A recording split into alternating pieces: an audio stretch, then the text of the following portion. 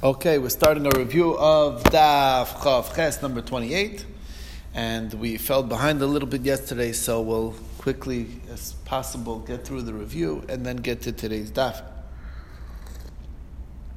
So the question is that we came out with the conclusion that there's a difference of opinion as to what is it that you're allowed to buy with your Meiser Sheni money. What are the things that you're allowed to buy with your Meiser Sheni money? And we said in the end that you're allowed to buy fish. Is the question whether you could use your money for fish? That's the discussion. And the Gemara says that depending on whether the drasha is primi pri and gedulei karka or is it vlados haaretz.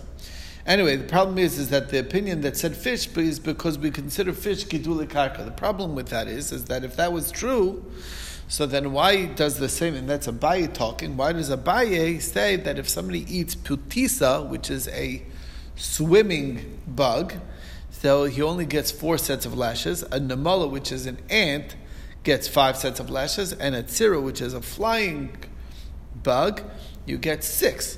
And if putisa is in fact also gidulei karka, so then it should be also a sheretz al aretz. So that should bring that up also, and it should be one more. So therefore, we say you're right. Fish must not be gidulei karka. So what is the nafkamina between the two drashas? We said it's ophos, it's birds. That's the difference. If you say primi pri and gidulei karka, then it would include birds because birds are for sure gedulei karka. And if you say it's vlados haaretz, ophos are not coming from the ground. They weren't created from the ground. Man was created from the ground. It says in the pasuk, min ha'afar, and animals as well. But birds were created from rakak, which is not quite afar. A rakak is sort of like water mixed with earth. Okay. Anyway, if you include ophos, so the reason is, and what's the reason for including or excluding? It's a question of how you darshan klal u'prat klal. What's the primary part of klal u'prat klal? Is klal u'prat klal? Sorry. Okay. There is no minyan. What can I do? When? There is no minyan. So come learn. I learn now. And then Yeah, I make it. that's what we do. We're learning now. I know, but okay.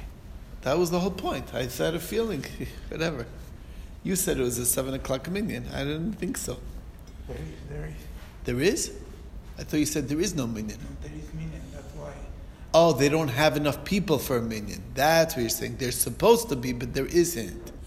Oh, okay. You want to daven early? Why? Because I belong to a minyan. Oh, I don't know. That's how it works. Okay. I'm sorry. All right. On holidays, we always learn. There'll be a minyan. Don't worry about them.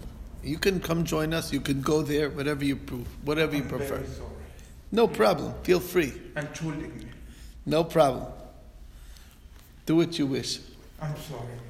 No problem. Okay. So, what's the reason? Because that we include birds is because if the real question is in klal u'prat klal is how do we look at the primary drasha? Remember, klal u'prat klal, I didn't really explain this so well yesterday. Klal u'prat klal is 2 drashas, klal u'prat and a prat u'klal, and it's basically a combination of the two. Klal u'prat, the rule is ein b'klal ela mashe b'prat, which basically means just the examples, nothing else. Prat u'klal means that it's everything. It's be a prat u'klal it's including even everything. When you mix the two together, only the prat, everything. How do you mix that together? It's everything that is like the prat. That's what klal u'prat u'klal is. Now, what we're saying here is that there's a machlokas in klal u'prat u'klal, which is the primary drasha and which is just a modifier of it to make it a little adjusted. According to the opinion that's mar be'ofos as well, is the primary drasha is the second one, is the prat u'klal, which includes everything. It's modified. It can't include everything because there's a klal in the beginning, so therefore it modifies it that it has to be similar at least in two ways to the prat. And then we have the other opinion, which excludes birds, is that the real drasha is a klal prat, which should mean just these examples, nothing else. The klal at the end modifies that, says no, but if it's very, very similar, that would also work. So very, very similar means that it needs even more similarities to the examples given, and therefore it has to be similar not only in two ways, but even in three ways, which puts birds out. And that's basically the machlokes, and that's the difference between the two opinions. And this is, again, a very good example of seeing the drasha at work inside how the drashas work. Anyway, that is the end of that section. Next thing we saw is Rabbi Yehuda in the name of Rav Shmuel Bar Shilas, in the name of Rav, that for your erev you can use all these different foodstuffs. Papuin, chalaglugos, good gedanios, all of these are okay. Even though they're not really eaten so much, they're a little bit eaten. It's types of vegetables, various types of vegetables, but then again, it's included. Chaziz, however, which is the grain before it's fully ripened, before it's fully grown, you cut it early, that not, and also kafnios, not. Kafnios is unripe dates. So the Gemara is going through this list and saying, is it really true? Good gedanios you can use for the erev.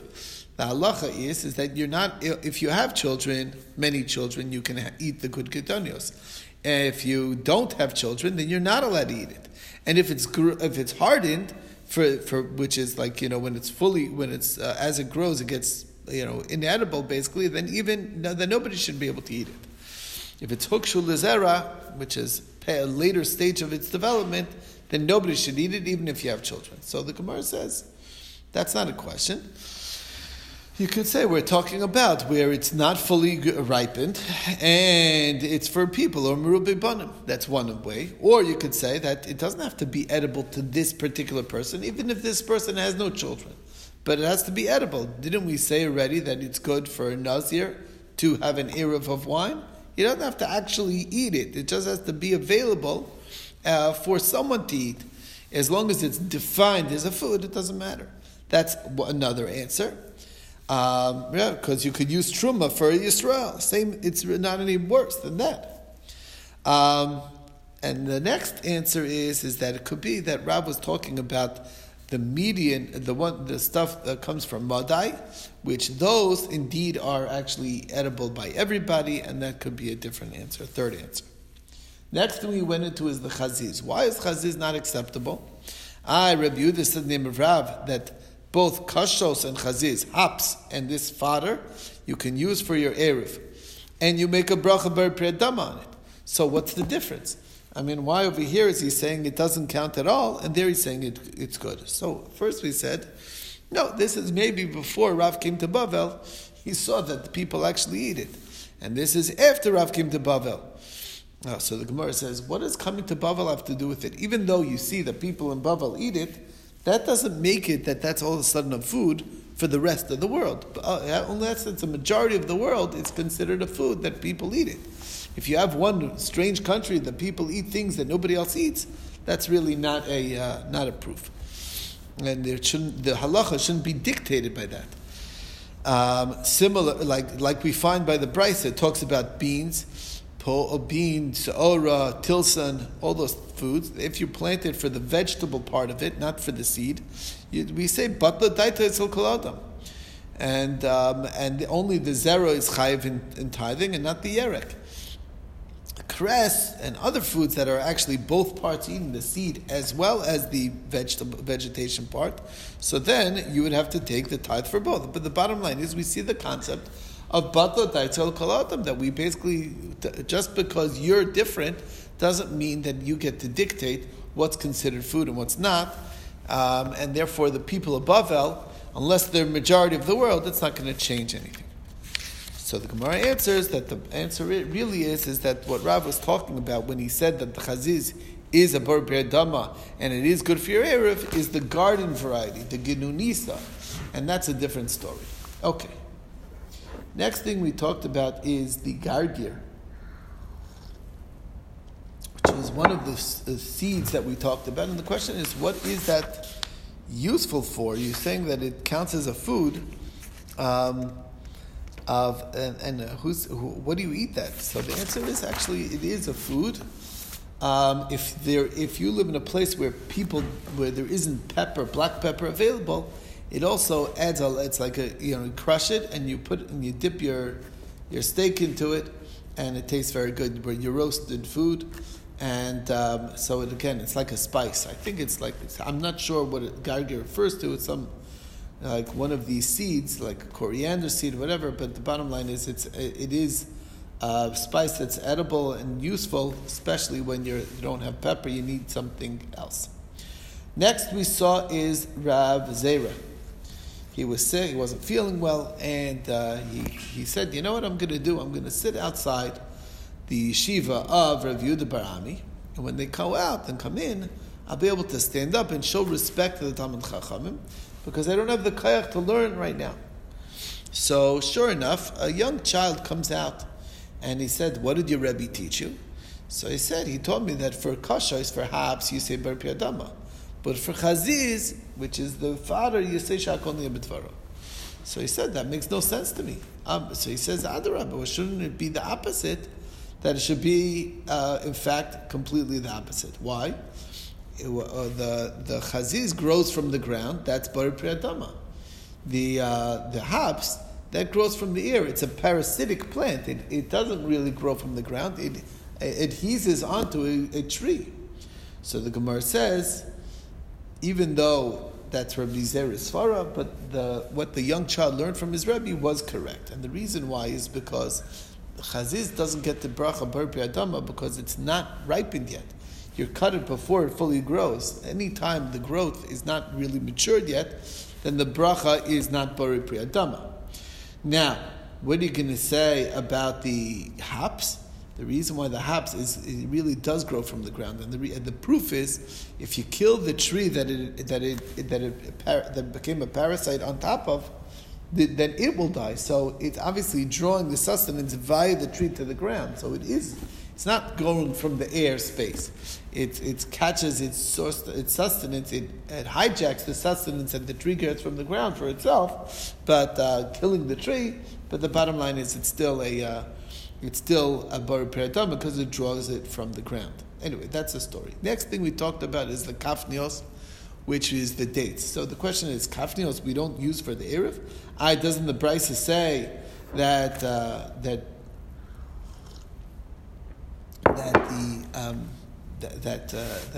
Brisa talks about hearts of palm, and it says you could use your Meiser Sheni money to buy hearts of palm, and it's not metamitum zochlim. And kafnios can be bought with Meiser Sheni money, and it is tamitum zochlim. So kafnios is a full-fledged food, and yet you're saying that we're not able to do that. We did see Rabbi Yehuda says that kor is really just wood, and therefore the only exception is that you could use your Meiser Sheni money. And kafnios is a pre for everything; it's a fruit for everything. It's just butter for Meiser. But the bottom line is, if kafnios is like you say, that it's not acceptable for the erev, why would that be? We're considered a fruit for everything. It's the only thing is you don't have to bring Meiser on the kafnios. So my answer is maybe that's talking about the kafnios that are nischani. As we mentioned yesterday, there's two types of trees in the palm tree family. The trees need, in order to produce fruit, you need a male tree and a female tree, and the birds or whatever it is, the bees, I don't know what spreads from one to the other, and that's how they're able to produce fruit. That's the way it works. So the male trees produce dates that will never get past that stage of kafnios, and the female trees, they will produce enough to be, and they will mature to proper dates. So, since the nischani, this is as good as it's going to get, that's why it is considered a fruit, but by the male species. But by the female, it's like before it fully ripens. So the Gemara says, if that's true, so then why does Rabbi Yehuda say it's patur for meiser? The Brisa says, Rabbi Yehuda says that the figs from this certain place, which are also not fully ripened, It says it's only mentioned as far as Meiser alone, but that it's Chayiv and Meiser. So if that's Chayiv and Meiser, it would follow that Kafnios are also Chayiv and Meiser. So, and why are we saying here that it's not Chayiv and Meiser? So it must be that we're not talking about the special ones from just the male species of the date palm, but rather we're talking about Tumas Ochlin. And as far as Tumas Ochlin, it's different because Rabbi Yochanan says that it's anything that it can still become Tamei Tumas Ochlin because it's still food, even though it's not edible in this state, but you can sweeten it up. And if you can sweeten it up, that makes it all of a sudden edible. So even the female one, that if it will mature, it'll be already sweet. But if you pick it early before it matures, there's a shortcut. You could sweeten it up right, through the fire, and it'll also be sweet. So the Gemara says, So the Gemara said that we're borrowed Rabbi Yochanan's drasha from somewhere else. So that's the question. Where did Rabbi Yochanan get his svar from? And so what was Rabbi Yochanan talking about? So the Gemara explains that it's on the Brisa that talks about bitter almonds. And this bitter almond species, when they're small, they're chayiv. But when they're big, then they're pater, because then they're not edible. The sweet species of olive, when they're big, they're chayiv. When they're small, they're not fully ripened, so then they're pater. And Reb Shimon bar Rabbi Yossi says, in the name of his father Rabbi Yossi, that they're both pater. Others say they're both chayiv, and Rabbi Loya says that Reb Chanina said in Tzipori, like the opinion that says they're both pater. And if so, why is it? What's the pshat in the opinion that says that they're both chayiv? That was where Rabbi Yochanan says that since it's roy lematkan alidei or, since it's able to be sweetened through the fire, so therefore, even though it's really, you'd say that when it's bitter, it's not edible. The answer is no. You can sweeten it by cooking it, toasting it, and that'll bring out its sweetness, and then it'll be edible. So that's why it will be zevizeh l'chiyuv. Anyway, that's where Rabbi Yochanan said it, and we applied it to us. And that is as far as we got to yesterday. So we have our work cut out for us for today's daf. Let me just put this.